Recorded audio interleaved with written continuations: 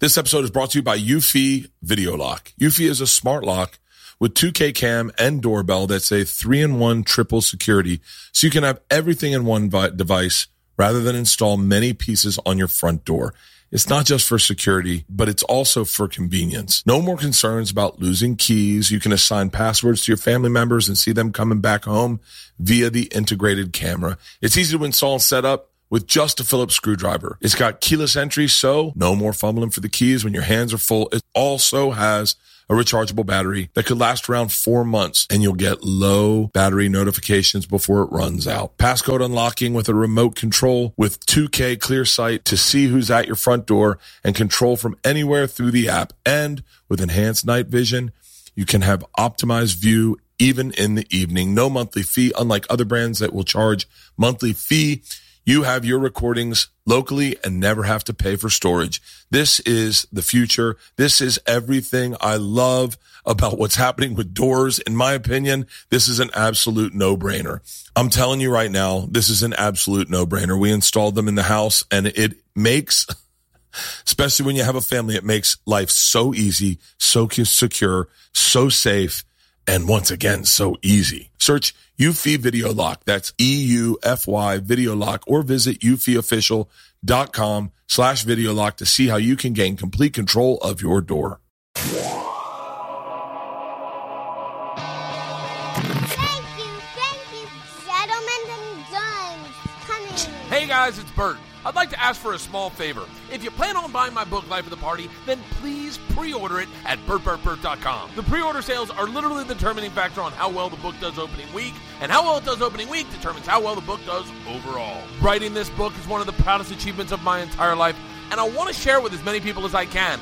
You pre-ordering it makes that possible. So do me a solid, pull out your credit card and go to BertBertBert.com and pre-order Life of the Party. Thank you so much. You know I love you. Today's guest, comedian, writer, TV producer, and host of the podcast, The Mick Betancourt Show. Easily one of the most interesting people I've ever met, Mick Betancourt. This is the Birdcast.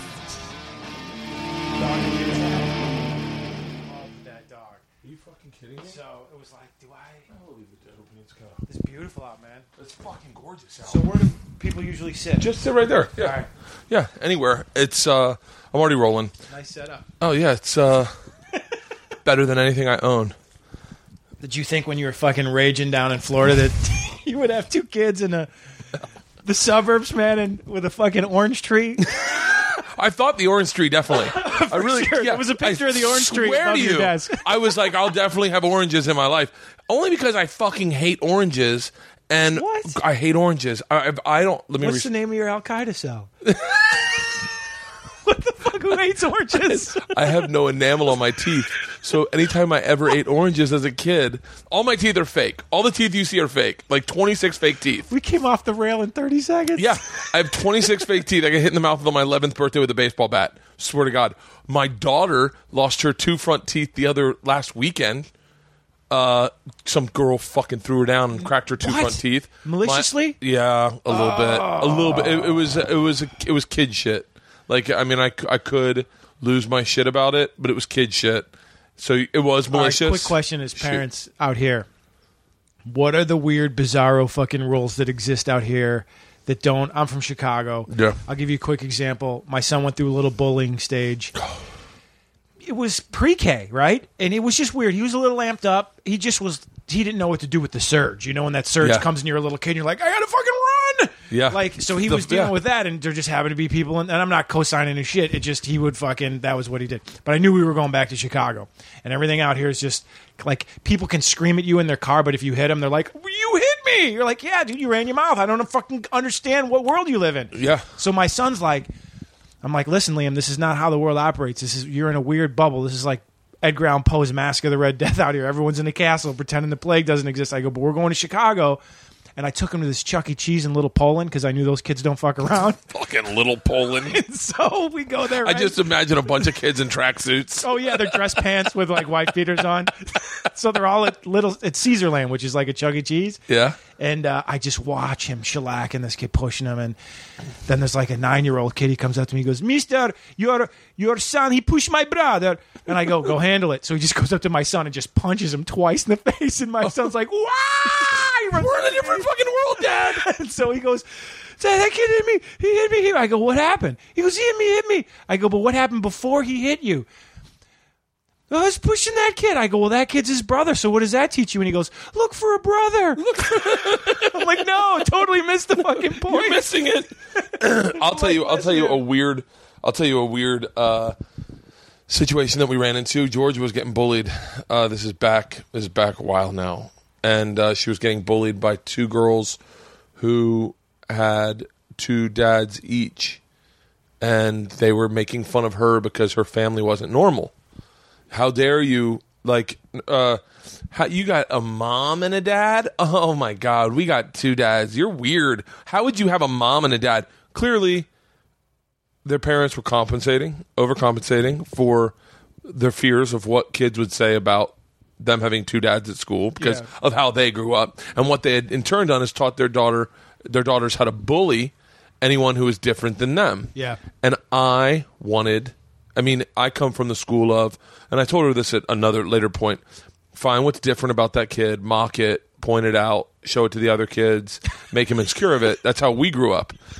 So, and I want to say, you want to say all the things in your head that you've actually been taught to say the opposite of. Yeah.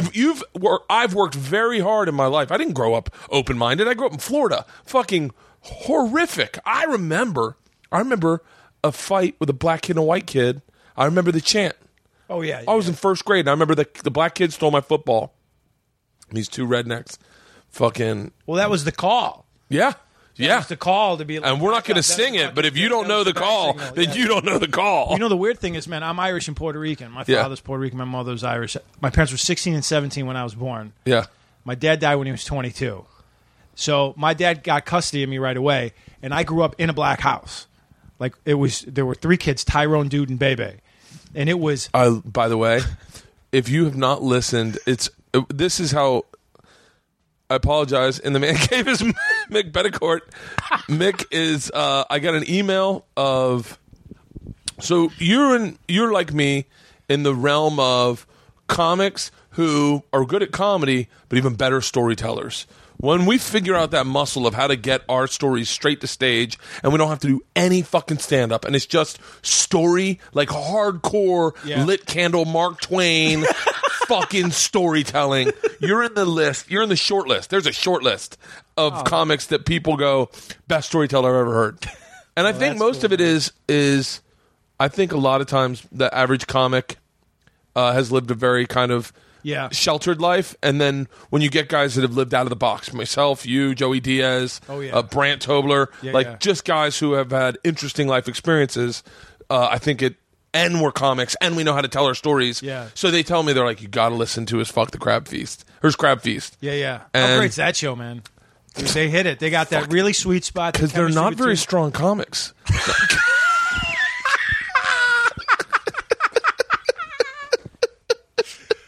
You pulled that out before 9 a.m. Oh fuck! That was a fucking Jay Larson. Jay Larson is one of my favorite guys to watch succeed. Yeah. He is one of the favorite because he was even more fun to watch fail. When he was floundering and failing, he was in his head. But to watch succeed, it's so much fun. I can't even really imagine knowing him. You know him better, but how long have I known him? Maybe 6 years. How frustrating that must have been, the death sets that are required to build as a comedian. You know? I had one last night, man. I did Flappers. It was only like 10 minutes, but I'm doing this thing that you're talking about. Yeah. I loved your Marin podcast, by the way, because you guys got into it a little bit about, what is stand-up now, and has it evolved? It was a great, great fucking episode. Maybe I'll listen to that. But I never listened to it. I never listened to it because I was so self-conscious. You know what? I don't listen to a ton of mine either. I take that back. I listen to all my fucking podcasts. Do you really? But Marin, I don't listen to Marin or Rogan because I'm so self-conscious. When I'm with Joe, I really genuinely feel like I'm just stupid. poor Joe's fucking like literally like riding his bikes to school with his kids. He's like, come on, catch up. We're talking about the universe. It's going to be easy. There's a Milky Way. There's also a solar system. It's going to be fine. You're going to figure it out. So I don't listen to the ones I do with Joe or the ones I do with Marin. But any of the other ones, like I literally You really go back and listen? I'll listen to them. I enjoy them, actually. I enjoy hearing myself talk. That's why this podcast is so uninteresting. It's because all I fucking do is talk. But yeah, you're in that group, and so I go back, I listen to that Crab Feast, and I'm laying in bed, and I'm like, and you know, there is a high standard mark that you have as a comic when you're like, when a fan goes greatest podcast ever of another podcast, you're like, I believe it, but I want to hear it. And man, oh, thanks. What was it? I think the part that was that you taking a sip of milk and your mom hitting you. Oh yeah, well that's after my dad died. I want to thank David Golden, by the way, your fan and a guy that listens to my podcast that emailed you. Yeah. And, you know, because I had to catch up on yours as well. I wanted to really get in and listen to a wide spectrum of guests that you have, because I think that's a good benchmark of where an interviewer's at, of how they deal with different personalities. And, you know, you said like Joe's super smart, or you get a guy, you know, that you can't even tie down and get 3 straight words out of because they're whack in fucking wacky land, you know? Yeah. But, it's crazy, the fans of podcasts, man, what they do and how invested they are in the show, which means you can't bullshit them. You can't be. There's that weird thing when you and I started, and you and I did shows. It had to be, man, 12 years ago or 11 Holy years. shit! Well, it was before you hit anything. Still haven't hit. It was a long fucking time ago. When Drew Carey was doing the Thursday nights at the Improv, remember that was the night? Yeah. Oh yeah, I remember that totally. Fucking party in the bar, and it was like weird. That was a crazy time. Greatest. That was the greatest time in my stand up because it was sold out shows. It was. I was young, so I was hungry. Like Benson was still hanging around back then. Yeah, Not that I hung out with him. Swartzen was still every perched up at the bar, and if you Anthony Clark was there every single fucking night, and they would be like, "Hey, you want to do a set?" And the room, like they were poured down the hallway. I mean, you couldn't even get into the room, and you're like, "What?" God damn, that was a crazy time. That really was. And Drew Carey was the nicest fucking guy. Couldn't have been nice. Remember, he was dating that stripper. Remember, he would pull up in the BMW. I remember he had a heart attack, like right around that time. And I used to see he had a heart attack. I think probably that's when he started the weight loss and everything. Yeah, and he started the weight loss, and I'd see him walking up on Mulholland all the time in like a big safari hat, and I'd be like, "It's crazy, man, coming here." Like, it still blows me away. Like, I'll be on set, and I'm like, "How the fuck did this happen?" Like, I really wanted it, and I did a lot of work, but like, you always felt coming here that this thing existed, and that like everyone knew the rules, and that shit just happened, and you might get a crumb, but. And take the crumb and season the shit out of that crumb and make it delicious. But like fucking, I've been working that crumb for fucking 5 years. It's like crazy. I feel like. Can I tell you what? I feel like this is going to sound. But this is my own self-diagnosis of. I don't. You know, I'm not a big fan. I'm very critical of me. I'm very critical of me in 2 ways. Number one, I'm so critical that the other day I got off stage and I go, that was kind of a weak set, and then I'm like. And then I go, that's how I pat myself on the back. I go, that's the nod to a good comic is when you're critical. And I go, yeah, well, a good comic is critical and then fixes it. I'm just critical and go, well, that one didn't work. Try doing it again the same way tomorrow. But I'm so self-critical that even when I do get a small bit of success, I start shitting on it and going, well, yeah, but I lucked into this, or like I didn't earn it the way the other guys did. Like even, you know, I don't know. Like I can never just sit back and go, you know, like I'm here. Like I don't have that brain. Did you see that thing was floating around on Twitter? Shit, in like the last 2 days, like the worst thing that you can say is like I've arrived, or like finally it's, you know, that place of being. That weird. By the way, I've totally said that. Have you really? Oh, I said that. You looked in the mirror this morning. That's it. Your morning affirmation. My buddy, my buddy Eddie used to have a joke where he would. This guy was the funniest fucking guy that will never do stand up. That you'll never. And by the way, nowadays it's so politically incorrect when you hang out with him. The things he says, but back 12 years ago it was fine. 15 years ago, it was run of the mill. He would, you know what he would do? He would always type in the address to where he was in the navigation system in his car, and whenever he'd get in the car, he'd go, you know, I want to tell you something. super important about your career, and then he'd hit enter and go, "You have arrived," and so that became our joke. Well, cut to. Were you sober when he hit that, or did he wait till you were super high? Because if you're super high and you hit that joke, your brain might explode. Eddie was one of the fun. And he would be like. His other thing was he would always get off the phone at a bar and put it down and yell, "I got the part!" And people would fucking cheer and buy him shots. "I got the part!" And then if he ever saw someone that didn't look like they were having a gig, it looked like someone didn't get the part. Like, that was his. So he. Oh my God. He's a really interesting guy. I wrote a chapter about him in my book. He mockingly kidnapped 2 girls one time. Yeah, he's an interesting fucking guy. So, what was I saying? People frown on that. I had an ICM. It was all in fun back in college when you could kidnap people, and people didn't know they could press charges and send you to jail. I rushed a fraternity that I didn't want to. I'm not a fraternity guy. You know, it was like the Animal House fraternity, and there were 14 people that rushed the fraternity. 13 people got kicked out of the university. Out of my pledge class, the 14th would have, but he was a super rich guy that was like dialed in and threw serious money to keep his kid in, and then 3 people died, like within the next 3 years. What fraternity? SAE. Oh, you seem like you would have been a great asset to a fraternity. Any guy who had any real set of life experiences walked into this fraternity system and was like, "Oh, this is dialed in to make fucking money." Like, those guys would roll in and be like, "I can deal weed to these guys." Well, there was no Greek row or whatever. I guess some campuses have housing that's specifically designated for that. Like, this was just the social chair's apartment. So I had I'm tatted up. But I didn't know you tatted up. Yeah. So, and I had a chopper. This is way before choppers were like American Chopper had not arrived yet. So I had this thing. It was like I actually sawed my exhaust pipes in half because I'm not a mechanical guy, and I'm like, this will make it louder. Like, it was just horrible. It was just like pop, pop, pop, just horrible. And so I'm on the beach, and I think I was like going to tour schools, right? So I got a full ride to University of Chicago, like on a riding thing. So they send me down there, and they're like, "You're gonna go. You're gonna visit the campus. You're gonna stay with these kids." A writing thing, a writing scholarship, yeah, writing and teaching. So I was gonna teach writing. So the writing got me the scholarship, and then the deal was that I could study writing and teaching, and then I would teach writing. And for every year I taught writing in an impoverished neighborhood, they would repay a year in my school. That was Holy the deal, shit. right? Yeah. So it was super cool. Wait, how did you get into writing? Oh, listen to this, man. I was first off, when I was so my dad died. I come out of the ghetto, right? We were talking about racism earlier. So my mom. So wait, you need to give for anyone on this podcast that's never heard you, you need to give a little bit of a backstory, only because I don't want you to tell everything. Here's what I want you to tell. Your mom, your dad. I'll fill it in, and you tell me.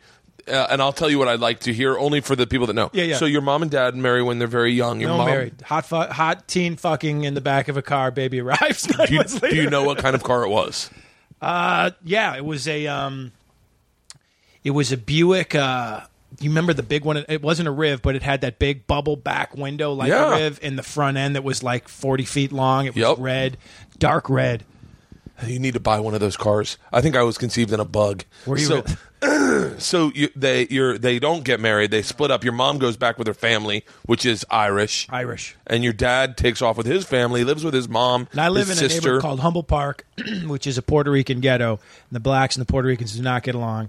And we live with a black family. And you don't even look remotely Puerto Rican. I look pretty white. Pretty white. Pretty white's an understatement. But Betancourt's my last name, and Betancourt's like Smith in Puerto Rico. Oh, really? My grandfather spoke no English. And he lived upstairs. And this is the weird part. So my grandmother lived in I don't really know where my grandfather lived. His address is actually on my dad's death certificate. But he would just show up and sit in the living room and like sip oil cans of Schlitz. And I'd like try to talk to him, and he'd just be like, and I'm like, okay. And like my grandma didn't speak Puerto Rican.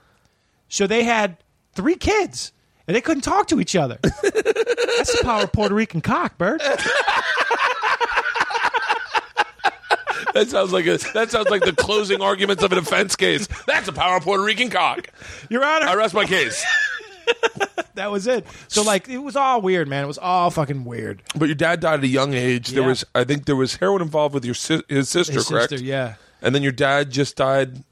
Did your dad overdose? Or? No, he got electrocuted on the third rail on the subway. He was in the morgue for 3 days before anyone even thought. When I say ghetto, man, I don't mean like, look at the Mystical video. Let's watch 106th and Park. I mean, I'm talking hood shit, like fucking knives pulled because who's going to drink the last of the pickle juice?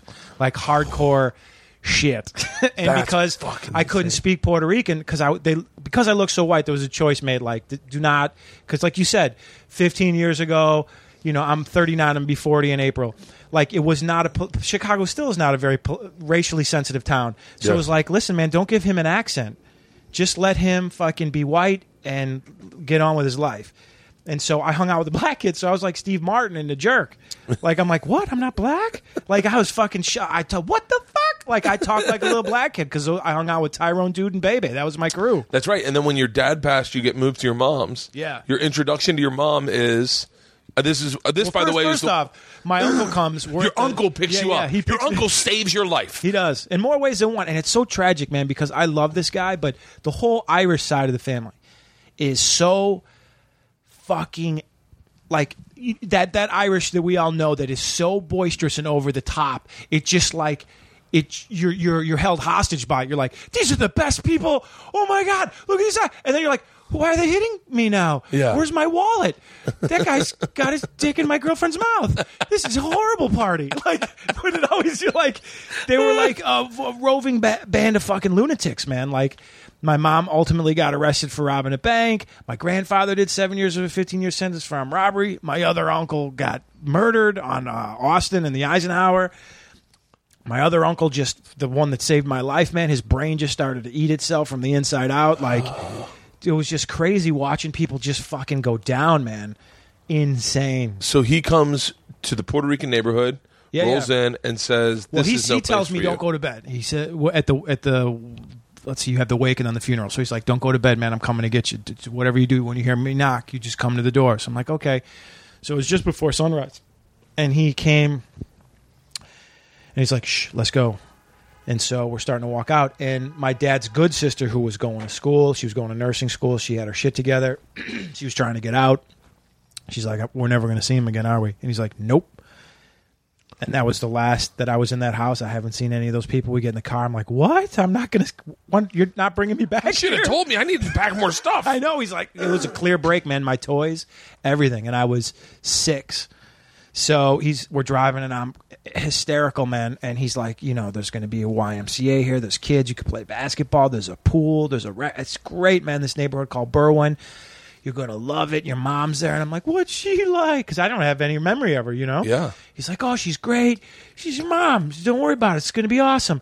So we pull up. The sun's just starting to come up. I'm like, oh, like a new day. The sun's up. Oh, there's wow. dew on the grass. Yeah. A hummingbird flew up to you and said, hey, you're the one they've been talking about. Yeah. Hi ho. So fucking, I walk in. It was a 2-flat. My mom lived on the first floor.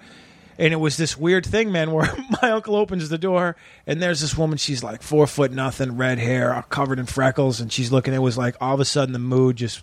It was like the music when they play when Vader come, bam, bam, bam, and we're just this weird thing. And I'm like, and I was hungry. I need breakfast, so I just pop her fridge open, and I pull a quart of milk out, and I just pop it open, no glass. I just start chugging it, and it was sour and curdled, and I'm like, and I just spit it on the floor, and by the time I look up, she had cocked her fist back and just fucking dropped me straight right on the button. I just fall right on my ass. I dropped the milk. The milk's pouring everywhere. I look up at my uncle. He's like, good luck. He just fucking, he walks out. Like, what the fuck? Oh, where'd baby go? It's so crazy too, especially when you have kids now, to think of my child put in that situation. That's all I thought of the whole time. As I was like, that's Isla. Like, how would Isla bounce back? She'd never bounce back. You know what's weird, man? When at my son's 6th birthday, I was singing him happy birthday. I had the cake. It had the little lit candle that said 6 on it. And I was putting it down in front of him. And I saw, because, in my memories now, I'm this big. Yeah. You know what I mean? Like, for whatever, when I recall that shit. Yeah. So when someone's trying to hit me, I'm this size. And the story is always much different than it was back then, because I get to read, my mind tries. But it's weird when I felt my brain literally click, and then it was like a pin got pulled out of my throat. I had to excuse myself and go in the other room. I started shaking and sobbing. Holy because shit. I'm like, look at how little. I couldn't have been that little. There's no way I was that little. He's a tiny kid. Yeah. That's not what 6 looks like, you know? Because I'd seen 6-year-olds, but they weren't in my house. It wasn't like I was studying, what his age is. All of a sudden, it was where I lived, and it was outside of me. You know what I mean? So for like 6 months, man, I'm like, I would get these waves of like intense recall and like emotions. So I had to go see a shrink, and I'm like, hey, man, listen, let me preface with, I think you're full of shit, and everything you're going to tell me is horse shit. Yeah. He's like, oh, this is good. It was just really tough for me to go, because I had lived through all this shit, so I thought my survivor skills were on point. And he's like, you got PTSD, man. And I'm like, hold on, man. My cousin is Special Forces. He's on his 5th tour in Afghanistan right now. If anyone's getting fucking PSD. Yeah. I go, you mean to tell me, and my cousin's like my brother.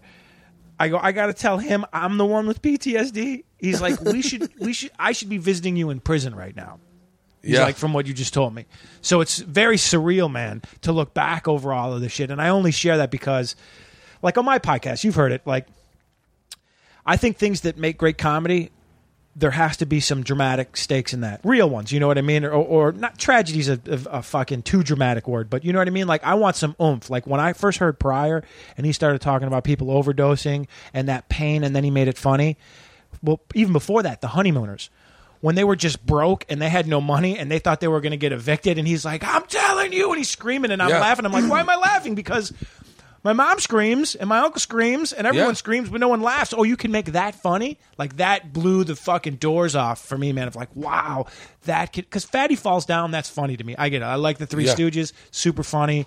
All of the Looney Tunes shit, big physical gags. I don't want to say that Melissa McCarthy is Fatty Falls Down, but man, that woman has my fucking button. Everything she does is fucking funny, and I do not know if it would be as funny if she was a perfect 10 model. No. But the flaw in her, I connect with. Well, there's a vulnerability there too. I connect with that vulnerability, and I love everything she does. And I didn't mean, hopefully Melissa McCarthy's well at a point where anything like that, she understands what I'm talking about. But I'm sure she is. Yeah. But you're right, and I do think you and I are big guys, right? And we've been bigger. You've cut down, right? Yeah. So I've cut down too. But when I was the biggest that I did, I play the hand I'm dealt, and I was huge, big, physical, comic, broad. Fatty Falls Down, because that was my tool. I couldn't be Skinny Guy Falls Down because I was a fat motherfucker.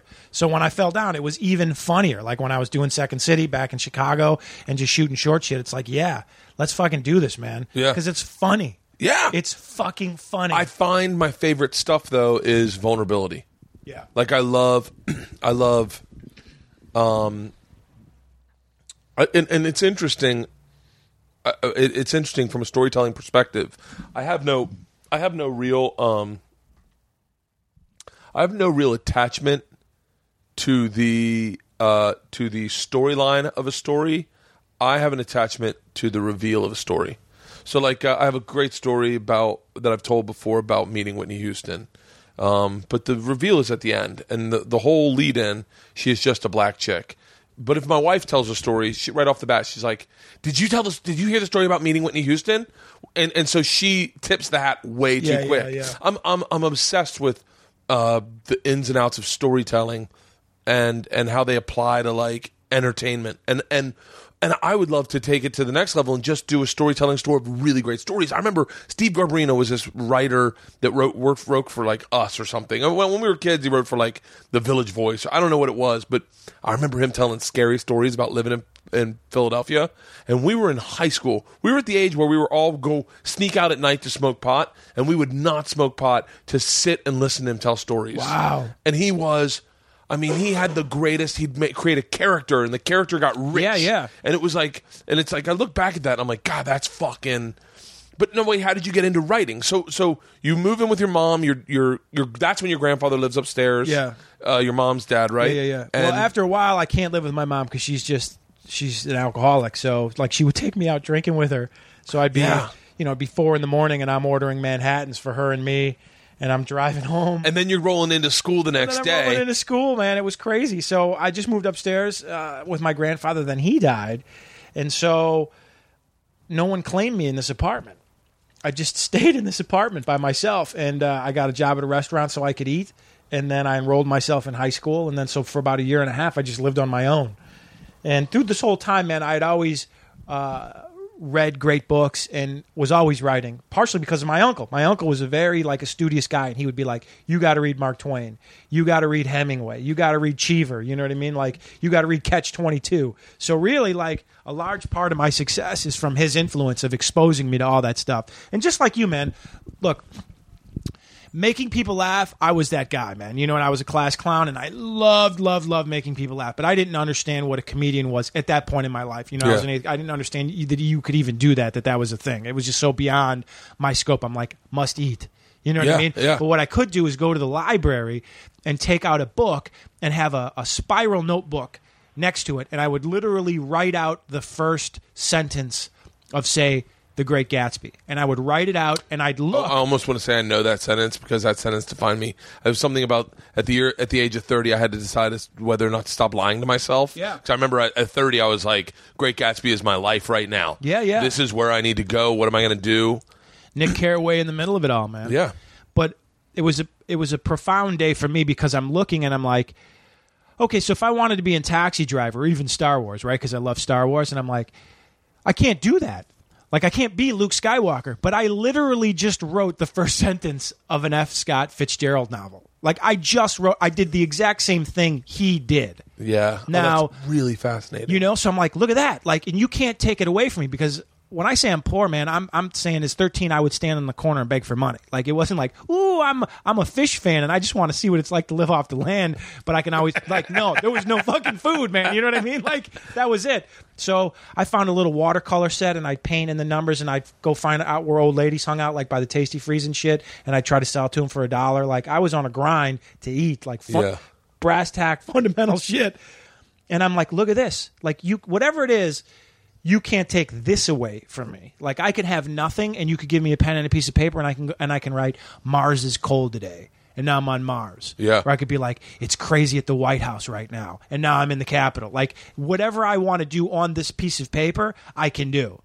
And there's nothing to stop me. Whereas if you and I wanted to do a play, we need actors, a stage, a script. If we're going to improvise, we need more than one of us. Stand-up, didn't even know about that yet. But I did know if I put pen to paper, I can go anywhere that I want and have, like you said, these characters do whatever the fuck they wanted. It just blew me away. It just blew me away, the power of that, I just realized I'm going to get a text from my editor, Yaniv, and he's going to be like, hey, can you hook me up with Mick next time he's in New York?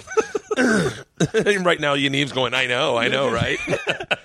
Congrats, man, on doing that, because a lot of people talk about writing a book, and 99.9%. It's the same thing with people that are like, I'm going to move to LA and be a comic. I'm going to lose weight.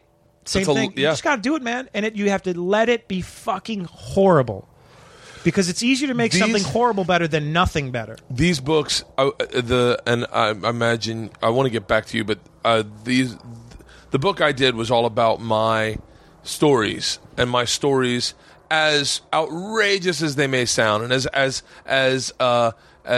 fictionalized as they may seem that they are based 100% on truth. Yeah. Whatever small detail I use for a laugh is inconsequential. Yeah. However, these are true stories that happened to me, and the writing of a true story, it's kind of, it's not depressing, but you're living a little bit in the past. Yeah. So, but when you write a script or when you write fiction, there is this fantasy world that you're talking about that you do live in, where you're like, I am out of this little existence. Yeah. I am into my next one. And my next book, I was just talking to my editor about, it's a little hard to explain. I'll explain to you after the podcast, but it's beautiful because it's a little bit of both, if that makes sense. And I get to disappear. Yeah. And writing it's what's beautiful about reading a book or watching a great show like Game of Thrones or Black Sails. I'm obsessed with Black Sails right now.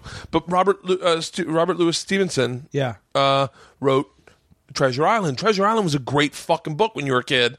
And now this is the prequel? Oh, I'm fucking in. Fantasy really... But not only that, man, you did it now. You now have written a book, so every time you read a book, you're like, oh, look at how they slid into the backstory there. It makes reading a book totally different. Totally different. You're like, I started, I can't really get too much into it, but I started reading a book that I was like, that's what I want to do. I understand, and I was like... What was the book? I can't tell you. I'll tell you because if I tell you, you'll know what I'm doing. Okay. So for the next one you're saying. For the next one. So it inspired the book that inspired your book. The book. Well, it's such a fucking. I'll tell you all after this. Okay. But it's.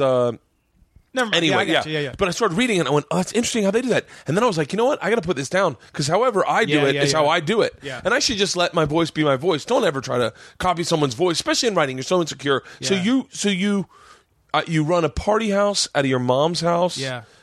Everyone's gone. It's just you. Well, my mom was there for a while. And she was dating this guy that used to beat her and put cigarettes out on her. It's a piece of shit guy.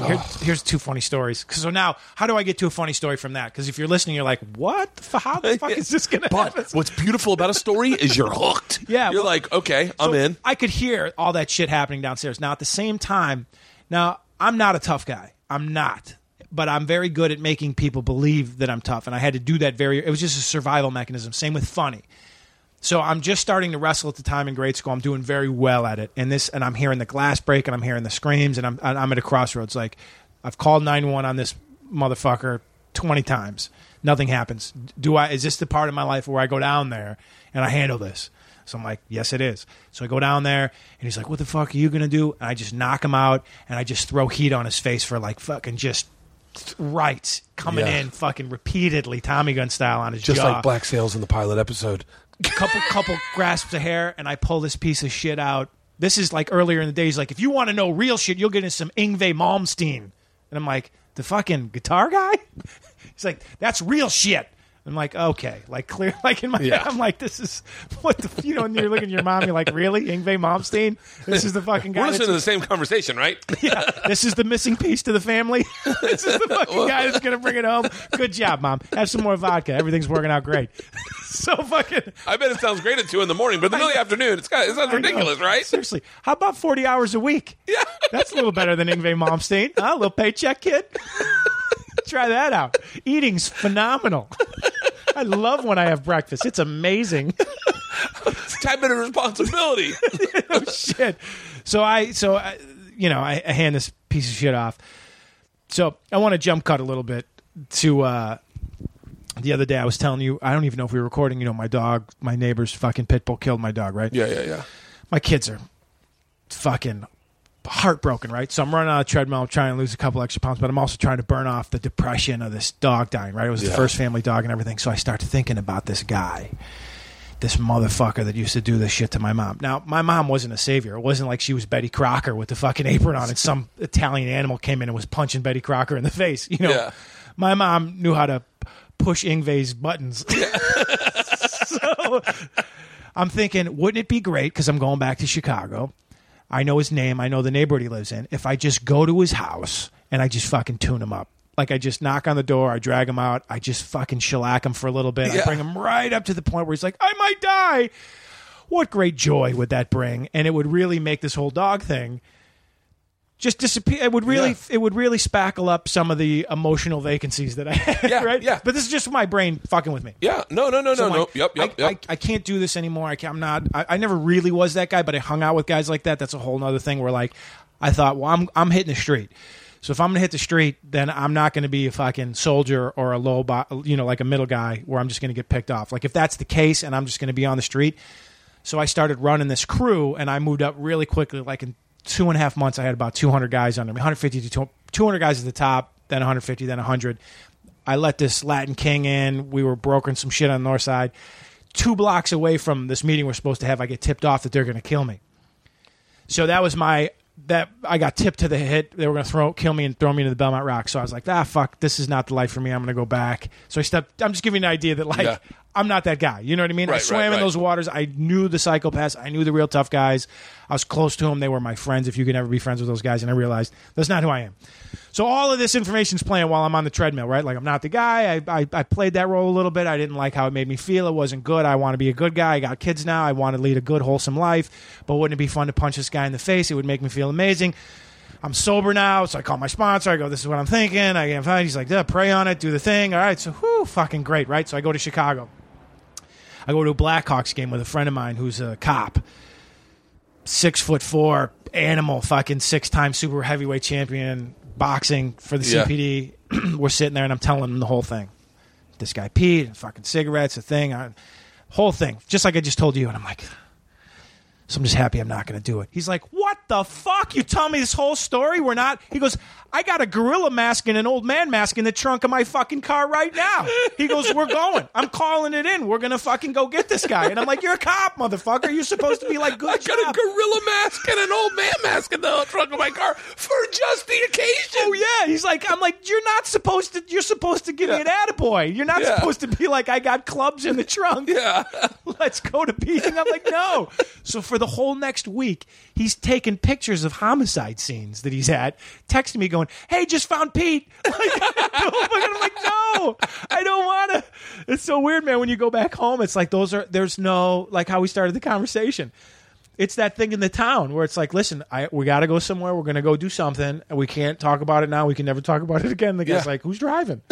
Like, I was literally just telling a friend of mine, there was a cop, like, man, I'm just so excited I'm doing the right thing here. He's like, well, taser his balls. Yeah. It'll be amazing. Yeah. I'm like, no. Beat him with a phone book, man. They can never see the bruises. Like, it's all internal. That's not what I want to do, man. I had to take my kid for ice cream tomorrow. I can't have fucking blood on my knuckles. What's wrong with you? Crazy. When did you get sober?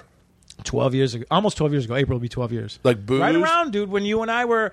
I swear to God, I don't remember what the material is, but I clearly remember watching you do a set at the Hollywood Improv. It's crazy. So wait, were you just booze or were you partying with other stuff? It was I mean, gin and... Here's what I would do. I'd get a pint glass of Bombay Sapphire and tonic with 2 limes. It had to be in a pint glass, and a shot of tequila. So I would guzzle half the pint glass, do the shot of tequila, and then guzzle the other half, and then smoke a cigarette. And while I was smoking the cigarette, I'd order another round. And I was smoking like 3 packs of Marlboro Reds a day. Holy shit. So I was drinking about a bottle of Bombay and a bottle of tequila a day. And then cocaine a little bit towards the end, but I never really cocaine always scared me because I saw it immediately get the worst out of people. And also, like, I never fully caught a Jones, but it started like circling me to where, like, when I would drink, it'd be like, you should fucking get cocaine right now. And the shit I saw people do for what would be like a $30 bag. It's just to extend your night by 3 hours. That's all it's doing. No, I would drink usually for 2 or 3 days. Those were really my runs. Yeah, like there was. Holy shit. Yeah, I wasn't like get drunk and then go to bed guy. Like, you know, listening to like your stories. Like my shit was, I'd always felt like, first off, I'm never gonna live to 30. That's just a fucking given. Because my dad died when he was 22. Every adult I saw was miserable. You know, just around me. That was just a fact. So I'm like, if being an adult's fucking miserable, well, then I'm never going to become an adult. And I'm going to ride this shit like reading books like On the Road and all the beat poets. I'm like, I'm going to run this shit till the wheels come off. And then that's it. I'll check out at 30, and who gives a fuck? This is pre-kids, pre-really understanding what the fuck's going on. God, if I had a nickel for every time in my life I just pulled an all-nighter and drank into the next day, and I just know that I took a couple months off my ticker that night where you just, like, parties in Soho where you're like, this is what life's about. Yeah. And now I'm sitting on the trampoline with my girls as they jump around me going, I'm getting chest pains. I know. Well, it's so funny, man. You can't really...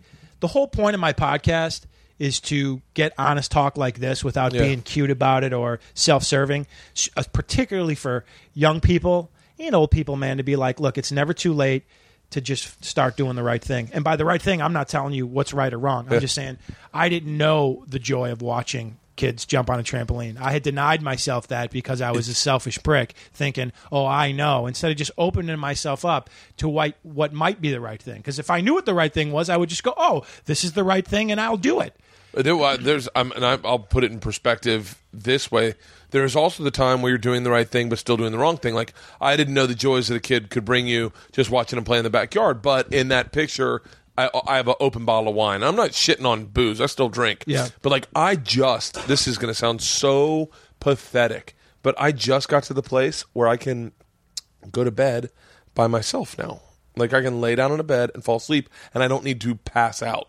Like, that was by the way, that's 2 weeks ago. 3 weeks ago, I just learned how to do that. I'm 41 years old, and I just got to a place where I was like, I'm just exhausted from having to open up a bottle of wine at dinner and have a couple glasses of wine in order to be able to get myself in bed, because the crazy talk starts happening, man. And I start fighting with people, and I start defending myself to no one, to me. I start attacking myself. Then I have dreams that people are attacking me, but it's just me attacking me. So being sober, man, was a real I had to do it for pure functionality. Like I was going to die. I've been with the same woman now for 20 years, maybe 21. So like, for the first 9 of that I was drunk, but now I'm in sober time. So, I owe it to her. The reason why I say that is I got these fundamental like living tools that I never got in the house that I grew up in. And it's funny that you say like you have all these conversations. Like my first sponsor said, never have a conversation with someone who's not in the room. Oh, fuck, I wish I could do that. And I thought, well, how do I do that? You know what I mean? Because I'm like, that's whenever I'm alone. I did that all last night. Yeah. All and last he's like, night. you just got to get into the habit and the practice of realizing what's happening and then just stopping that conversation. But how do you prepare yourself for the time when you do run into that person and you need to win the argument? I know, exactly. So all of these weird mental, but I was on this hamster wheel that I had no idea how to get off of. And I'll bet, and this is the real beauty of podcasting and why I love it so much is like, there was some guy that's listening right now or woman that was like, probably had some shame or some anxiety or worry that they were not going to bed like you just talked about. And you were just like, because it came from your heart and it was in the moment. And you're like, 2 weeks ago when I'm 41, I just learned how to do this. That's the cool thing about podcasting because there's no bullshit happening between you and me right now. Yeah. So someone else is listening going, fuck, I thought I was like the only one. Like I'm 40 and I can't do this. Am I a fucking idiot? No. Yeah. I was, this is not my program anymore, but it sounds horrific now that I say this out loud. But my plan was party on the road, Monday night party because I flew in, I drank, and I partied Monday on the plane, and then I drink Monday night, open a bottle of wine Monday night. Never would I just try to go to bed Monday night because I had figured I had drinks on the plane. I need to have a few drinks to wrap that around. Send me into Tuesday. Tuesday I take a Xanax at 4:00.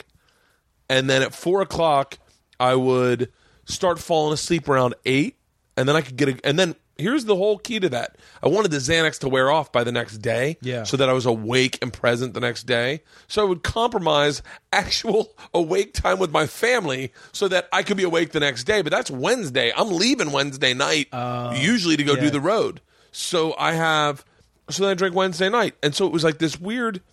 And then I got home.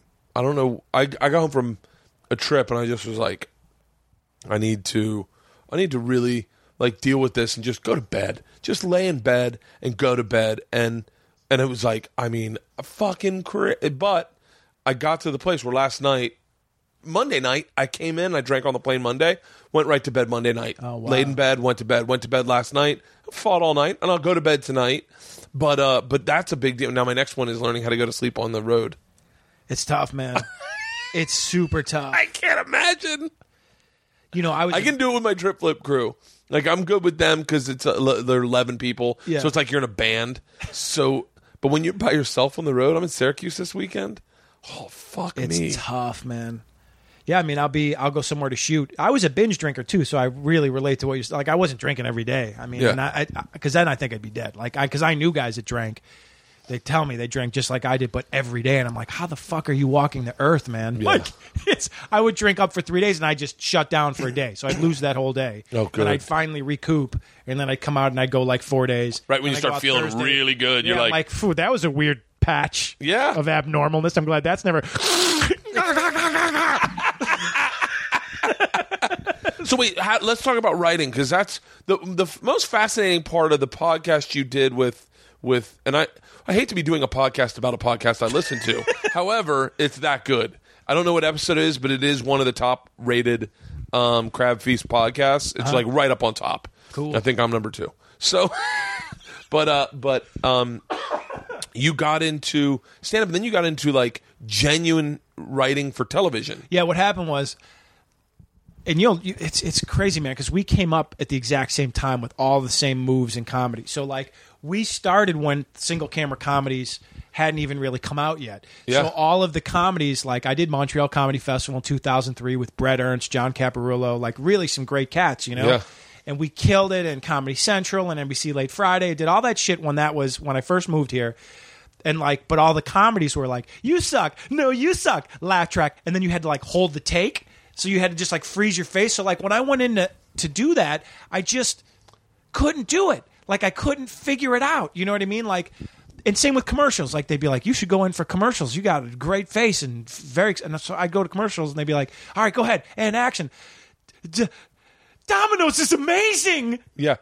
It was like, so over the top. I remember doing a joke. I remember doing an audition that I was like, there's no way I'll get this. I'm not right for this. And I just thought, you know what, I'm going to try something out. And I remember what was working, what was selling at the time was the skinny neighbor, younger brother who wore the waffle underneath and the T-shirt on top, and he would just come and go, well, I don't even know, man. Yeah. Like, what the fuck? Like, it was so over the top energy that no one really behaved like that.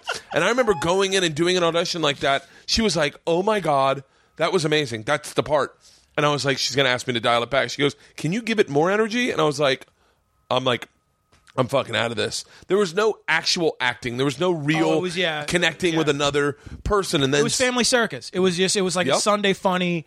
So I'm in the midst of this, and I'm like, none of this makes me feel good. And I got a 1-year. I mean, we're dirt poor out here, and I'm like, what am I gonna like? I'm trying to play the game. I don't really understand it. I'm doing sets at night that are fucking, standing ovation, half stand. Am I reinventing the wheel? No, I was more performing than material. You know what I mean? Like it was big, but it was all sizzle, not a lot of steak. I just wasn't there yet as a comic, but I was still having fun. You know what I mean? Yeah. So then I go to do this other stuff, and I'm like, so I'm in this commercial audition, man, and I'm like, they're bringing 5 guys in at a time, and I'm at the breaking point where I'm like, none of this makes sense.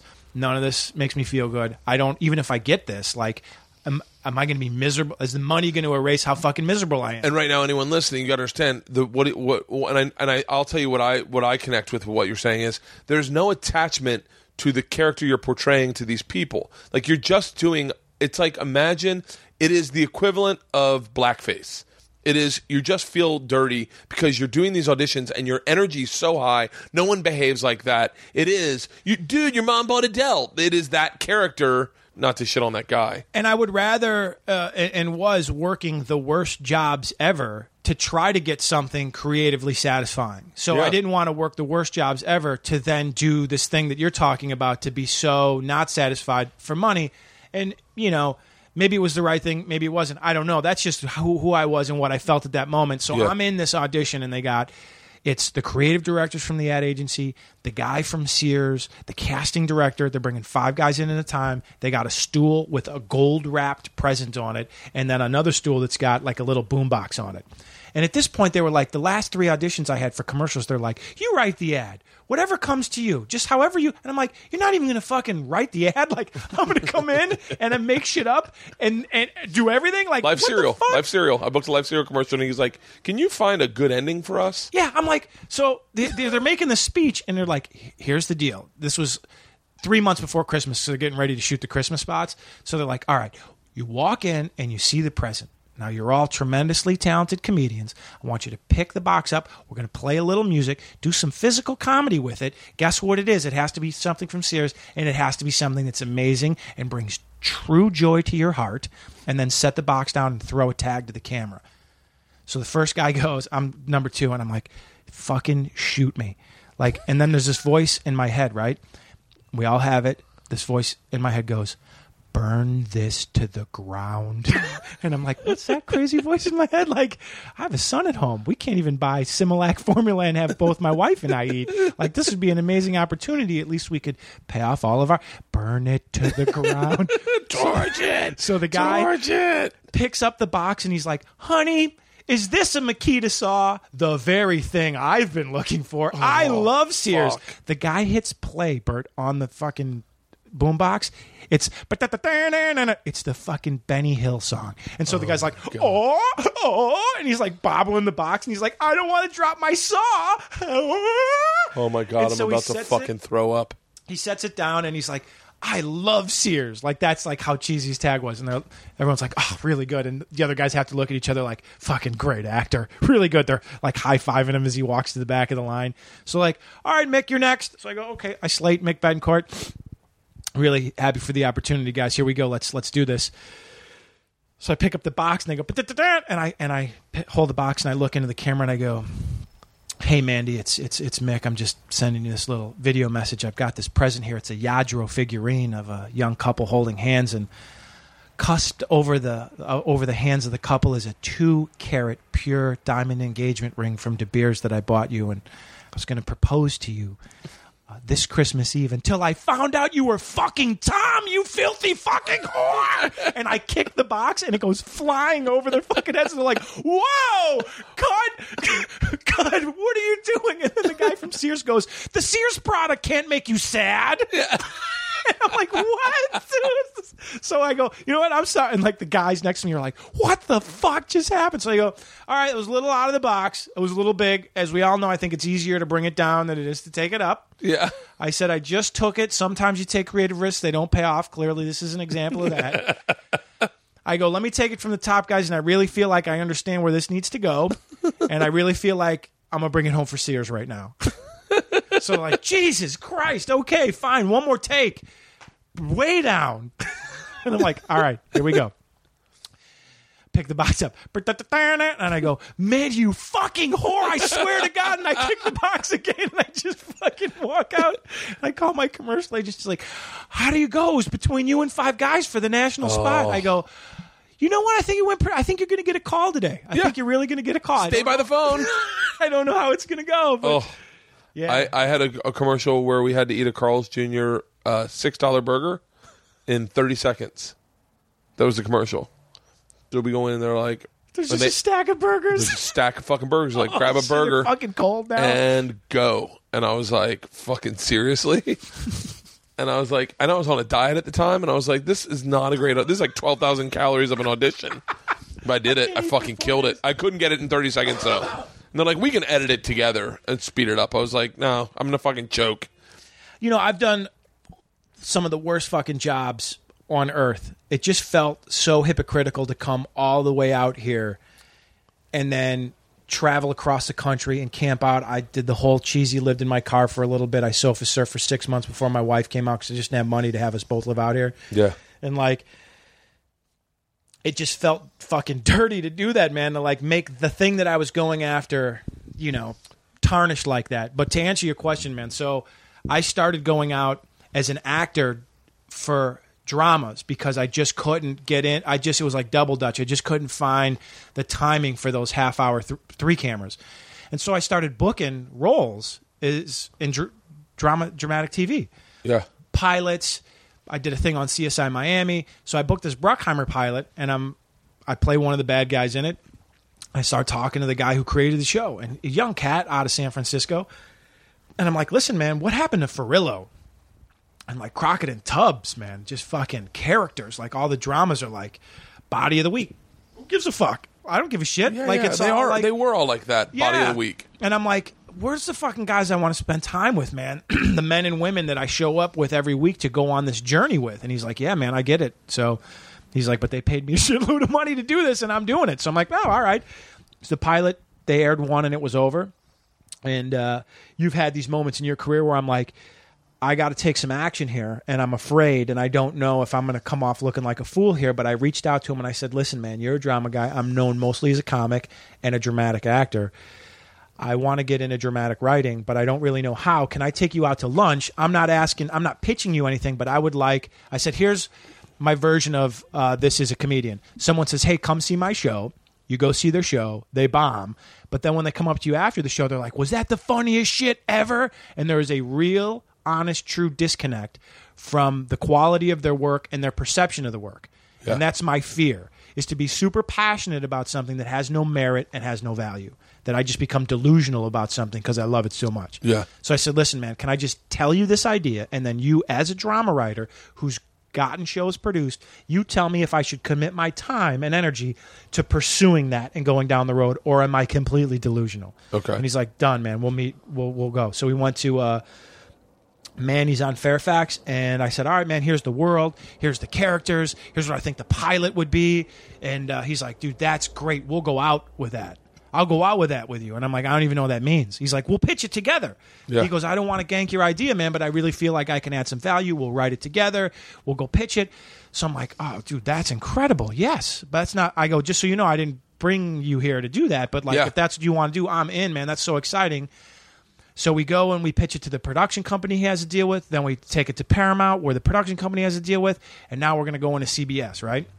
I've never pitched anything. I pitched comedies, but not like... I can't imagine. I would love to pitch a serious thing because in a comedy pitch, you are dependent on how it goes in the room. Yeah. Like in a serious one, it's just got to be... It's like playing music. Which is so like tragic and unfortunate for the comics. Like to have to go in. It's like you can murder in a nightclub and they want you to walk into a room with two people that haven't had their coffee and then murder them.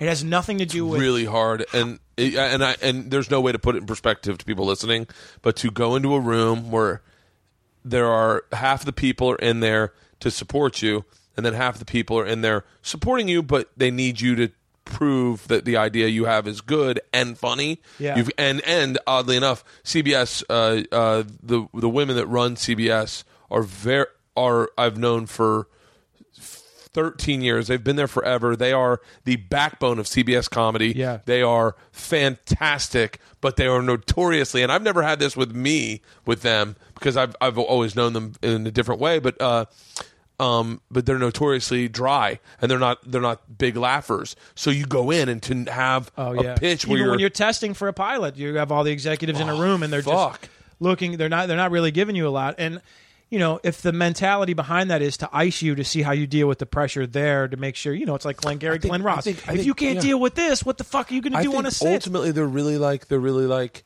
it's not funny. Yeah. I think a lot of times they're just like, it's not making me laugh. Like, yeah. I mean, I don't blame them. It's not really hard to make me laugh. I'd be a great network exec. I'd be doubled over on the fucking desk. Unbutton my shirt. This kid's genius. We're making everything. So you go in and you pitch? So, well, first off, at this point, this is a cheesy Hollywood story, man. We're about a week from having to go home. My son's 2, all credit cards maxed out.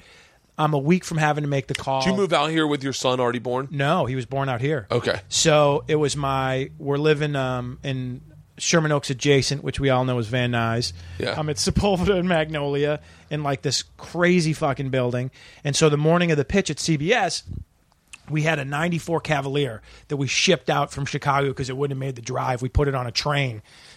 All rusty Midwest car with one fucking hubcap. I go to start it and it was at CBS Pico, so it's over the hill. No gas. So I'm like, and literally when I say no money left, no money left. So there was no credit cards, there was no cash. It was over. It was over.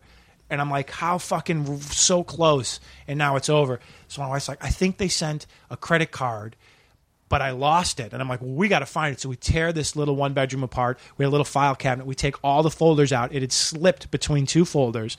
Call the 800 number on the back. The lady's like, we sent that out 2 years ago. I'm like, total emergency. I need $30 on this thing. She's like, you got $30 and that's it. And it's at like 29% interest. I'm like, I don't give a shit. I need $30 right now for gas in my car to go to a job interview. She's like, all right, you got it. Puts it on. Go to the Shell station over at Burbank and Sepulveda. Yeah. Fly over the hill. It's all the people from CBS you're talking about, the people from Paramount, the people from Scott Free, Ridley and Tony Scott's production company. We're sitting in there. Me and this kid Vince are pitching the show. And they're like, okay, thanks. I'm like, all right. So we're waiting by the elevator, and David Zucker goes, you know what? Let me go back in and just check and see if they need anything and just follow up on the pitch. So he goes in, and I'm talking to Vince. I'm like, how do you think it goes? How do you think it went? He's like, it's all right. So I'm like, cool. So David comes back and goes, hey, congratulations. And I'm like, oh, they liked it? He's like, oh, no, they bought it. So I'm like, all right, that's cool. I'm like chewing the inside of my cheek because, you know, when you go in and pitch something, you negotiate how much it's going to be before you go in. Yep, and there are many times where you're waiting in the lobby and your meeting's at 3 and it's 3:15 because the business affairs hasn't greenlit the deal. That happened to me. Because they don't want to get excited about something and then have to negotiate it and they lose the power in that. So I knew what I was going to get. It was $130,000 divided by 2. For this pilot. I didn't have gas money to get to the pitch. So I'm trying to not even think about that dollar number or what it would do to my life at that time with a kid. I'm like, I just got to make this about this story and servicing this, right? It's and not to, once again, and I know everyone knows what it's like, but when you're in Hollywood, those are life preservers. Like that is, I remember those moments where you're driving to an audition and you're like, I need this to get things. I need this to make everyone happy. Yeah. There's a lot on my fucking shoulders today, more than just this fucking audition. Yeah, I know that. At this point in time, I was working at Starbucks, and I was eating we would write down the broken muffins, you just write them off, and they'd go to throw them out. I would eat those. My wife was working at a hotel, so she would eat there, and then I was making $220 every 2 weeks, and that was going towards Similac baby formula. Yeah. So I was eating muffins. My wife was eating hotel cafeteria food that they would give her. You guys were using Similac? You are Puerto Rican. My son, yeah, exactly. Pounding it. So maybe my son wasn't even... He had to be younger because he was on baby formula. Yeah. So... Anyway, so I'm chewing the inside of my cheek like, you got to act like this is normal and that this didn't just fucking literally save your life. And so I'm like, all right, cool. That's great, guys. Good job. Looking forward to following up on what's next. And so I ran to farmer's market because I knew they had payphones in the back because my cell phone had been turned off months before because I didn't have any money. And so I call collect to my wife and just start sobbing like, they bought it. Like I couldn't even entertain the idea that they could buy it in the room. I didn't even know. I thought there was a whole other set of things that were going to happen. And it changed my life, man, because one, that put my foot in the door for writing. But two, for people that are just listening, you're thinking, man, that is an exorbitant amount of money. And it is. But my cut of that, $65,000, half of that goes to taxes, 10% goes to my agent, 15% goes to my manager, 5% goes to my lawyer. So I wound up with about 21,000 of that, so which was still phenomenal. I took 10 of that and I just chopped down some bills right away, and we had 11,000 to live on. So imagine making 11,000 a year, because that's what I made for the whole next year. They didn't shoot the pilot. I wrote it. I co-wrote it with the guy. It was my first foot in the door for dramatic writing, and they're like, we're not going to make it, but good job, guys. And I didn't work for a whole year after that trying to get a job as a writer, but because I co-wrote it with him, I needed to write an original piece of work. Yeah. So I told my agent, she goes, well, this is a very edgy script, so you should write like edgy cop shows. So I go, okay. I go, well, what's an edgy cop show? Because, when you have kids, you don't watch television. Everything's on the kid. So she goes, The Shield. The Shield's edgy show. So I go, okay. So I go to Fry's and I buy the DVDs of The Shield, and I start watching them, and I'm like, fuck, how would I even write something like this? So it showed bonus features, and then it said, in the writer's room. So I go, cha-ching! I start watching it. It's Sean Ryan, but behind him is a cork board, and it said, like, episode 301, and then it said teaser, act 1, act 2, and then it had index cards underneath it. So I go, holy shit. So I freeze framed it. I walked up to the TV and I'm like, that's an episode. So I took a legal pad and I wrote out, I made that like that was the corkboard, and I made as many squares as were on his board. Mm-hmm. I filled each one of those squares with the story idea that I would want. I just watched the last episode of the season and wrote what I thought would be the episode after that. Wrote that, gave that to her. She sent that out. It would be almost like your audition, not your audition reel, but like a set. When it's a comedian, you film a set and you send that out, and that's kind of like your calling card. Yeah. Well, you write a spec script, and that's your calling card as a writer. I got hired on Law & Order SVU from that script. Really? Yeah. So they were hiring writers. They were hiring staff writers. They read that script. They really liked it. And how the process works is first they will read you, and then if they like your writing, they'll bring you in to meet and possibly be a part of the show. But a writing room is very much like a casting thing, because they want a diverse writer's room to bring a lot of different points of view, so that they're kind of covering a lot of bases. And can you sit in a room for 12 hours a day and not bogart the whole room? Do you have the personality to? But that's all the little nuances that I had no idea that was. And then I worked on that show for 3 years, and that was the first shut up first time that was my foot in the door. And then what you go from there? And do you have to, like, I always think, like, I have a buddy who's got a new show coming out on NBC. It's about the deaf or the blind dad. I forget the name of it. Growing Up Fisher. Yeah. Or it's DJ Nash.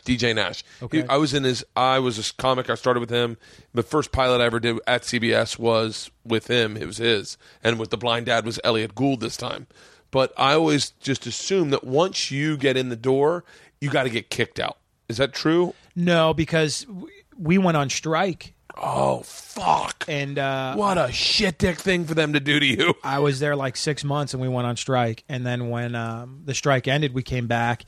And there was a Dartmouth lawyer to my left and a Brown lawyer to my right. And those guys got let go, and I just stared at my office door of like, if those guys are getting let go. So I don't know what the rhyme or reason. I mean, those were way out of my pay grade at the time. Yeah.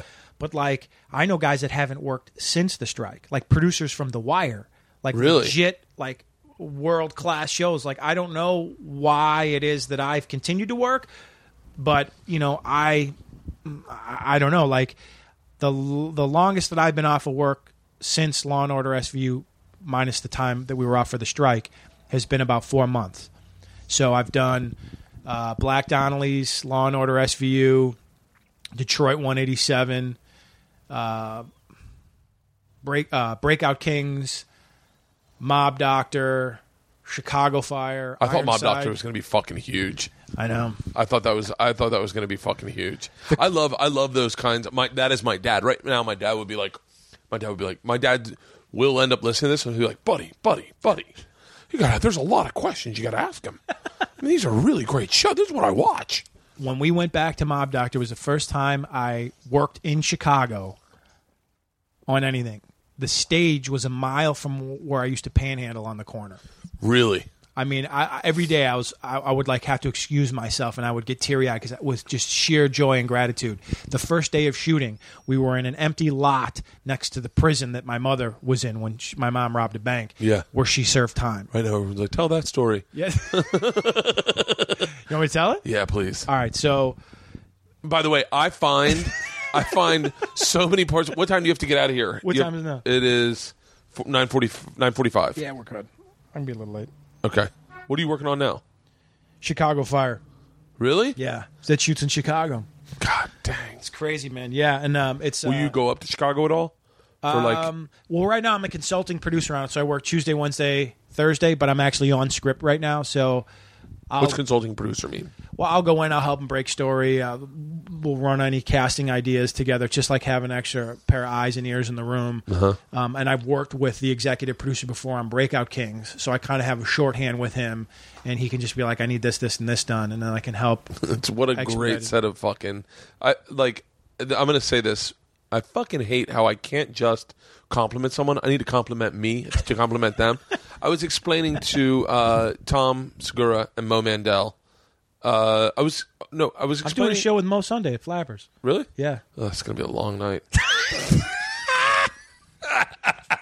I fucking love I want to Mo. be in a green room with you. One of my favorite things being in a comedy club is when you're in the green room and there's like 8 comics, and then all of a sudden like the tornado starts, or like the ball busting starts, and then it lands on you and you have to fight to get it off as quickly as possible, and then you start making fun of someone else, and then everyone's like, oh yeah, now we're gonna make fun of this guy. I've never cried harder with laughter than those moments where you just have people with razor sharp ball busting skills. The best one ever. You ready for this? Yeah. The best one ever I've ever been on. We did a show called Reality Bites Back. I did it with Mo, Chris Fairbanks, Donnell Rollins, Red Grant, me, Theo Vaughn, Amy Schumer, Kyle Cease. What? Tiffany Haddish. I'm trying to remember This is everyone. the cast of the show? Jeff Garcia. Yeah, it was fucking... I mean, they could have... it was a mist, and the host was Michael Ian Black. I'm sitting with Donnell and Red, and I've always gotten along easier, quicker, I think, sometimes with black comics. Usually because we all partied together at some point. So, and Donnell and I have definitely partied together. And Donnell, Kyle Cease comes up, and Kyle Cease is playing an angle. Do not let me forget to tell you all the things I want to talk to you about. So Kyle Cease is playing an angle that every week, it's a reality show. Every week he'll wear a different hat. Week 1. Week 2, week 3, and he has 13 hats printed out, and he also has other hats that he's going to change out all day long. He'll be changing out hats, and the first hat he rolls up with is week 1, and fucking Donnell sees this, and Kyle just comes up, very innocent and Kyle-esque, to Donnell, who grew up on the streets of Baltimore, waiting for his dad to pick him up. Donnell's got a very real life, much like you. And Donnell just sees him, rolls his eyes, and goes, "That's right, son, you are the weak one. Your hat should just say weak." And Kyle's with Chris Fairbanks and Mo Mandel, and Kyle goes, "Well, I think it would be spelled differently." Donnell, and Donnell goes, "Not in my neighborhood. You just need hats that say weak, son." And Chris Fairbanks starts backing off. I go, "Where?" And I'm sitting there laughing. I go, "Chris, where are you going?" And he goes, "I'm afraid I'm next." Donnell dismantled Mo, Kyle. I remember being in a van and Donnell tore Mo apart. I'll never Mo, I hope to God you're listening to this, and I hope you have perspective of how funny this was, because I know this was not funny for you at the time. But we were in a van, and I think there's Comedy Central executives in there, and Mo said a joke. Mo was all about bits, and Mo made a joke, and Donnell goes, Mo, whoever told you were funny? And Mo goes, what do you mean? He goes, well, everyone in this van at one point have been told they were funny, but I don't think anyone's ever said you were funny, because I don't think you're funny, Mo. And Mo goes, I swear to God, Mo goes, my mom. And Donnell lost his shit. Your mom doesn't count, Mo. Your mom can't tell you you're funny to be a comedian. It's got to be other people. As another person. And he goes, well, no, my mom said I'm really funny. And we were laughing so fucking hard. And Donnell is just this, he was like, but I love that, like, Donnell's one of the fucking greatest guys. But me and him always connected just because, I don't know, I think... Do you remember Burns? Were you like playground Burns? Yeah. Would you call them Burns? Where you just like all of a sudden people would walk up and there'd be like 3 or 4 dudes that walk up and they just start making fun of you, dude. And you had to you weren't swinging. You would just have to verbally respond in a way to beat that shit down. And so you would think of Burns that you would bring to the schoolyard the next day. Oh, I'm going through anxiety right now because I'm doing a roast with Jim Norton, Nick DiPaolo, Bobby Kelly. Oh. On Comedy Central? No. My buddy Cowhead is retiring his name, Cowhead. And so it's a funeral, but he's going to do a roast. So he's flying us all down there to do a roast on his radio show. And all I'm thinking is, I'm going to be my feelings are going to get hurt. Like, Nick DiPaolo does not know who I am, but I'm sure whatever little research he does, it's going to fucking tear him apart. Now, let's get back to the what I wanted to talk about. So I was saying I was not saying this to, I don't know who the fuck I said this to, but the point is a compliment to you. The skill set you've gotten working on these shows, the muscle, it's all about muscles. The more muscles you have in comedy, the better. So just like working out, when you host a TV show, no one's good at it originally. But if you host it long enough and they let you do it long enough, you end up forming a muscle that teaches you how to host. I've hosted shows since the beginning of it's what I've done always, and it was always technically easy money because a lot of times they just want someone for a sizzle, and so they bring you in for like $15,000 for a day, and all you had to do is just make everything understandable. Yeah. Explain what is happening to the audience back and forth. And those were sizzle reels. I'm not saying that's what you get per episode, but that's a sizzle reel for one day to do a pilot or a weekend or whatever. But I've learned to host, and I love hosting. I actually love hosting. I think it's the purest connection to my. Now you're like, host your own fucking podcast, asshole. But what you've learned is a muscle that no comic has. No comic knows even how to have a shorthand with an executive producer, or even how to storyboard anything, or even how to talk in a writer's room. That's a muscle we don't learn until we get our own sitcom, or until our friend puts us on a sitcom, or until our friend puts us on a show. So which is an odd hierarchy because it puts a lot, like, it is trial by fire. Like, you must hit the ground running, like you know what you're doing, and play catch up very fast. Which now there's show writing, like WG has a show writing training program, and I think now that, accessibility to cameras and production shit that when you and I started, we couldn't even imagine. Like, you can buy a Blackmagic Cinema camera now that shoots in 4K for $1,000. Yeah. I mean, and shoot a movie. Like, it's even on an iPhone if you wanted to, or an iPad. So that you're learning that type of functionality, which we couldn't. Law and Order SVU was still shooting on film on 35 millimeter when I started. Now, then they went to a Genesis, and now I didn't even know they're probably shooting on an Alexa. But or a Red, I've shot, all these little digital things that you and I could rent right now, and we could shoot a pilot in your man cave. All things considered, low end 2,000, calling in favors and getting high end editing and post, which is where shows really made for $5,000, a broadcast quality show. Yeah. So it's crazy. I mean, this is an insanely exciting time, and the kids that are starting right now, they don't give a shit. They've got YouTube right now. And they can put YouTube and Vimeo and all kinds of other shit, and they can build up their audience. There's people, they haven't really figured out how to monetize it yet, but it doesn't matter. That's going to come. Yeah. You've got 30 million people watching your shit a month, and it's a YouTube channel. People have to take notice, even though they want to pretend it doesn't exist. That's where it's all going. Yeah. So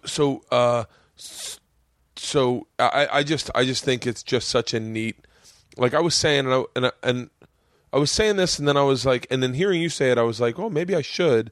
But like, I had a conversation with someone. It was not Mo or Tom, but it was the next day we were doing something, and they were like, I've always wanted to do a travel show. And I said, oh, you should do it. And they're like, yeah, but I don't. And it's so funny. My dialogue with the network is so simple that I know what they're looking to buy and I know what they're looking to program. But that doesn't behoove me because I'm already in a deal and I'm already doing something. Yeah. And they were like, well, would you just produce it? What's so interesting is I was like, you know what? I bet I could produce travel shows for them because I also know how to tell a comic to be a comic. Mm-hmm. Like I also know how to tell a comic, like, this is what you need. You don't need to be funny. You just need to be listening. If you just listen, the funny shit will come out. All the funny shit you use, they're never going to use half of it. Only because they don't need to. It's not comedy dependent. We're not making a Comedy Central show. We're making a Travel Channel show. And then I was like, I should do a production company and start bringing in comics that I know can host and doing sizzle reels for cheap, real cheap, because I'm telling them, let's do it. We'll get you the deal you want afterwards. I know how a comic's brain works. Yeah. You know, give me bare minimums to qualify me for a day. There are a lot of guys that do it for free. We do sets for free. Yeah. So, but I was like... Well, you'll wait till you get that headed, because I've done, I've produced spec half hours and stuff, there were guys who are like, oh, you can run a show. Yeah, I've run 3 writers' rooms now. Let's do this. And it's so, that's when you want to talk about working a muscle. That's when your producer muscle, I've got a show, which, dude, you have to do, called the Radford Hall Show. The next one's March 15th if you're in town. It's sold out for 5.5 years. I'm going to keep going, yeah. So, there's no industry there. There's no comics there. It's just a line down the fucking block for every show. You got to bounce? You get a text? No, God damn it. That was... Hang on one second. Give me 2 seconds. Yeah. I didn't fucking realize that was today. Oh, you get a little reminder? No, I'm fucking... Is this the day you have to be president of Uruguay? No, I have a creative call that I thought was at 11 o'clock. I thought it was 11 o'clock our time. I guess it was 11 o'clock. Hang on one second. New York? Yeah. No, it's 11 o'clock Denver time. What? That doesn't matter. The show produces itself.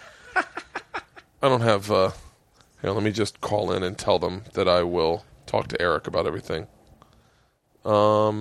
This is the shit that people are going to cut out and then put on their iPods when they're doing max sets for the day to really... Like this part of the podcast? Yeah. This is the real intense shit. Like us checking our phones? Yeah. This is like... This is where they go, this is how I know it's a podcast, it's real. Today's 300. Let's see how late I am. Oh, they're conferencing you in? Hey, guys. I thought it was 11 o'clock Pacific time. No, 9 a.m. Pacific time. Motherfucker. Are you guys on? I'm sorry, guys. I'm so sorry. Okay. Oh, hold on. My phone's dying. I'm going to call you back in 2 seconds. Okay. Sorry. No, Eric, I know you're listening to this podcast. My phone didn't die, but I'm in the middle of this podcast, and I'll call back in like 5 minutes. We're going to wrap it up. He's got to go to work, but I want to hear the story about when his mom robbed the bank. Eric, if you're listening, Bert is literally wearing an I Heart Eric shirt. Will you do me a favor? Will you take a meeting with Eric so that if Eric ever wants to get into scripted development, then he'll be like, you know what? Fuck the conference call. Here's the deal. You ready for the travel show? Yeah. You and me Yeah. with our kids. 2 dads that used to be total fucking animals that are now traveling around with the kids. That's the show. And we take our kids to Ibiza? Yeah, we just take them. We're like, and we find family-friendly things to do in Ibiza. This is fun. They got people to watch you here. Bert and I are going to go for a walk. So, all right, you've got to go to work. I've got a conference call. Tell me about the story when your mom robbed a bank. All right, so first off, I was in my mid-20s. And so my friend Dave J., who's now at the big party in the sky, came over and he had 10 DVD players. His dad was a fence and he was a fence. A fence is, is a cat that sells stolen merchandise. He broke stolen merchandise in Chicago. So I was living in Jefferson Park at the time. So he's like, listen, man, I think they're watching me. I got 10 DVD players. I need 100 for each one. Take whatever you want off the top. And I'm like, sweet, I'll move them for $1.50. Free money that I did not expect. Yeah. So I'm living in a garden apartment at the time, and I stack them against my wall in the living room, right? I'm not shitting you. I sit down, knock on the door. I think it's him. I think he left something in the apartment. I open it up. FBI. Open the fucking door. I'm like, motherfucker. I'm going down for these goddamn DVD players. I had him 5 fucking minutes. So I open the door and I don't let him in. I'm just standing there. I'm like, hey, what's going on with you guys? And they're like, where were you today? They go, where were you this morning? I go, I was at work, Home Depot. I delivery driver over there. Really? Can you prove that? I go, yeah. This time card is on camera, everything. They go, well, all right, because your mom robbed Forest Park Federal Bank this morning. And I go, oh, Jesus, thank God. They're like, what? And I'm like, nothing. It's like, fucking, this isn't about DVD players. Look at me like, what the fuck is wrong with this kid? Like, no, that's the whole, yeah, well, fucking, she loves the vodka, so I don't know. I got nothing. I have no idea. You can go check Home Depot, Niles, whole thing, fucking, whatever. It's close the door. Phone rings. My uncle, my mom's brother's like, yeah, your mom robbed the bank this morning. Total fucking shitstorm. So here's what happened. My mom never lived an easy day in her entire fucking life, man. Every day was a goddamn burden. Why do I think she looks like Tanya Harding for some reason? Almost, yeah. Oh, Red-haired, yeah. Pretty good call, man. Good call. And so anyway, what happened is this is right around the time where like you could still have like long distance was a separate bill, local call was a separate bill. On your internet, if you went over a certain amount of time, you got billed. Like, you know what I mean? So she met this cat named Vinny Valero online, and they started having a romance online, and she would talk to Vinny. Vinny was from Florida. They talk on the phone. And so my mom's drinking. She's not working. The bills are stacking up. Her ability to just live life is... So she starts fantasizing about what life would be like with Vinny in Florida. So she's like, fuck it, I'm going to hit a bank, take the money, and I won't even go back to my apartment. I just drive straight to Florida. So she goes in and she robs the bank with a note saying, I'm being held hostage. And I think she asked for $3,500. Like, it wasn't even a lot of money. Jesus Christ. So she goes and she hits the bank, and she parks 2 blocks away. It's all fucked up. She didn't even throw the blinkers on. It was a mess. She's running down the street, the wig's half cocked, fucking glasses falling off her face. Just a mess. She's got a mustache on. Time to see, Groucho Marx got an operation. So she gets to her car, black Caprices everywhere. They hook her up. They take her downtown to the MCC. So it's all odd, you know what I mean? But it's my mom, so that's just the way that it is. Like, she would carry around a Derringer with her, and she'd pull it out, and cops would arrest her for pulling guns. I mean, so it wasn't like super far fetched, but this was it had started to escalate. So Vinny calls my uncle. Now, my uncle and my mom don't really get along really well, and my uncle can be a fucking legit hardcore motherfucker. So Vinny's calling. And he goes, listen, I love your sister. Obviously, she's got some problems. And my uncle's like, you think? She fucking robbed a bank today. What the fuck's wrong with you? Yeah, she's got problems. And Vinny goes, well, listen, I got something to say. And my uncle's like, you're hemming and hawing, kid. Like, my spider senses are tinkling. Something's up with you. And you either tell me what it is or I find out. Either way, we're going to know what it is. And Vinny goes, all right, well, listen. And hopefully you can tell your sister this. But I'm actually a woman. And my uncle's like, what did you just say? And she goes, yeah, I posed as a guy online, but I'm really a woman, and I never really had the heart to tell your... My uncle's like... And then Vinny goes, do you think she's going to be mad? Oh, she robbed the fucking bank! It's just like... My uncle's like, you know how like when some people say, oh, she's going to kill you? Yeah. She's literally going to kill you. She's going to get out of prison, and she's going to find you, and then she's going to take your life.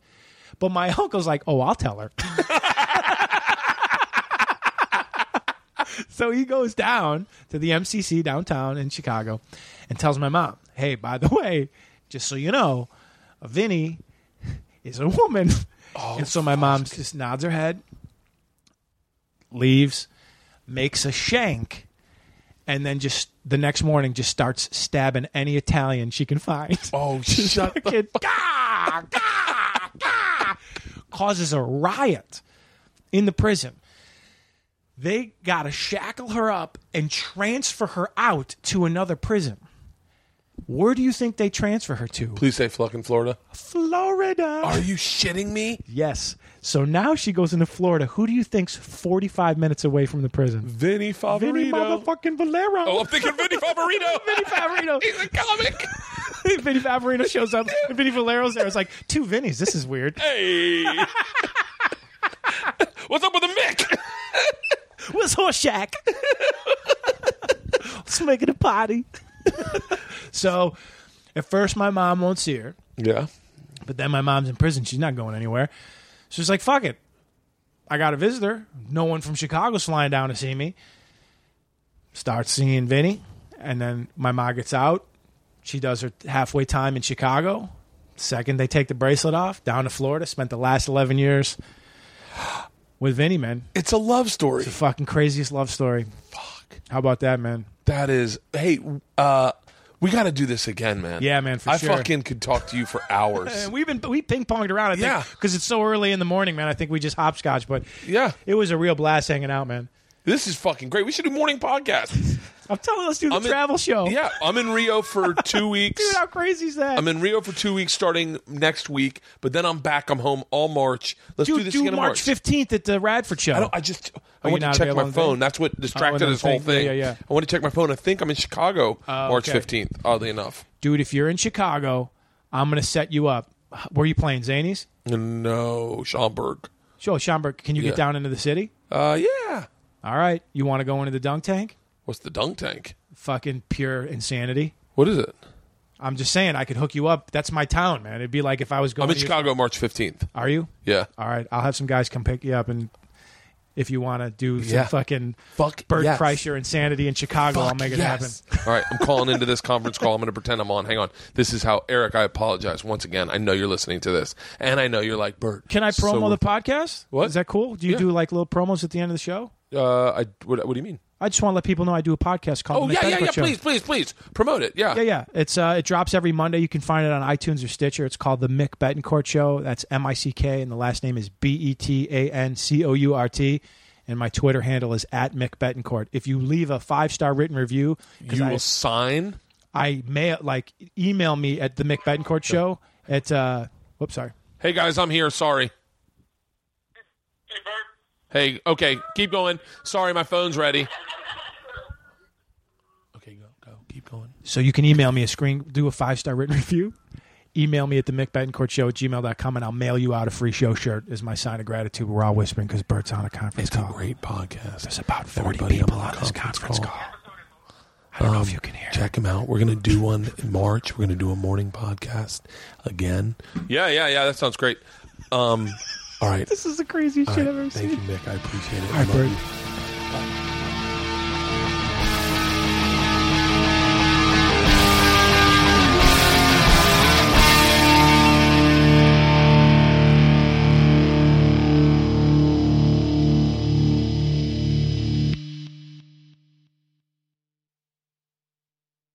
This episode was brought to you by The Machine.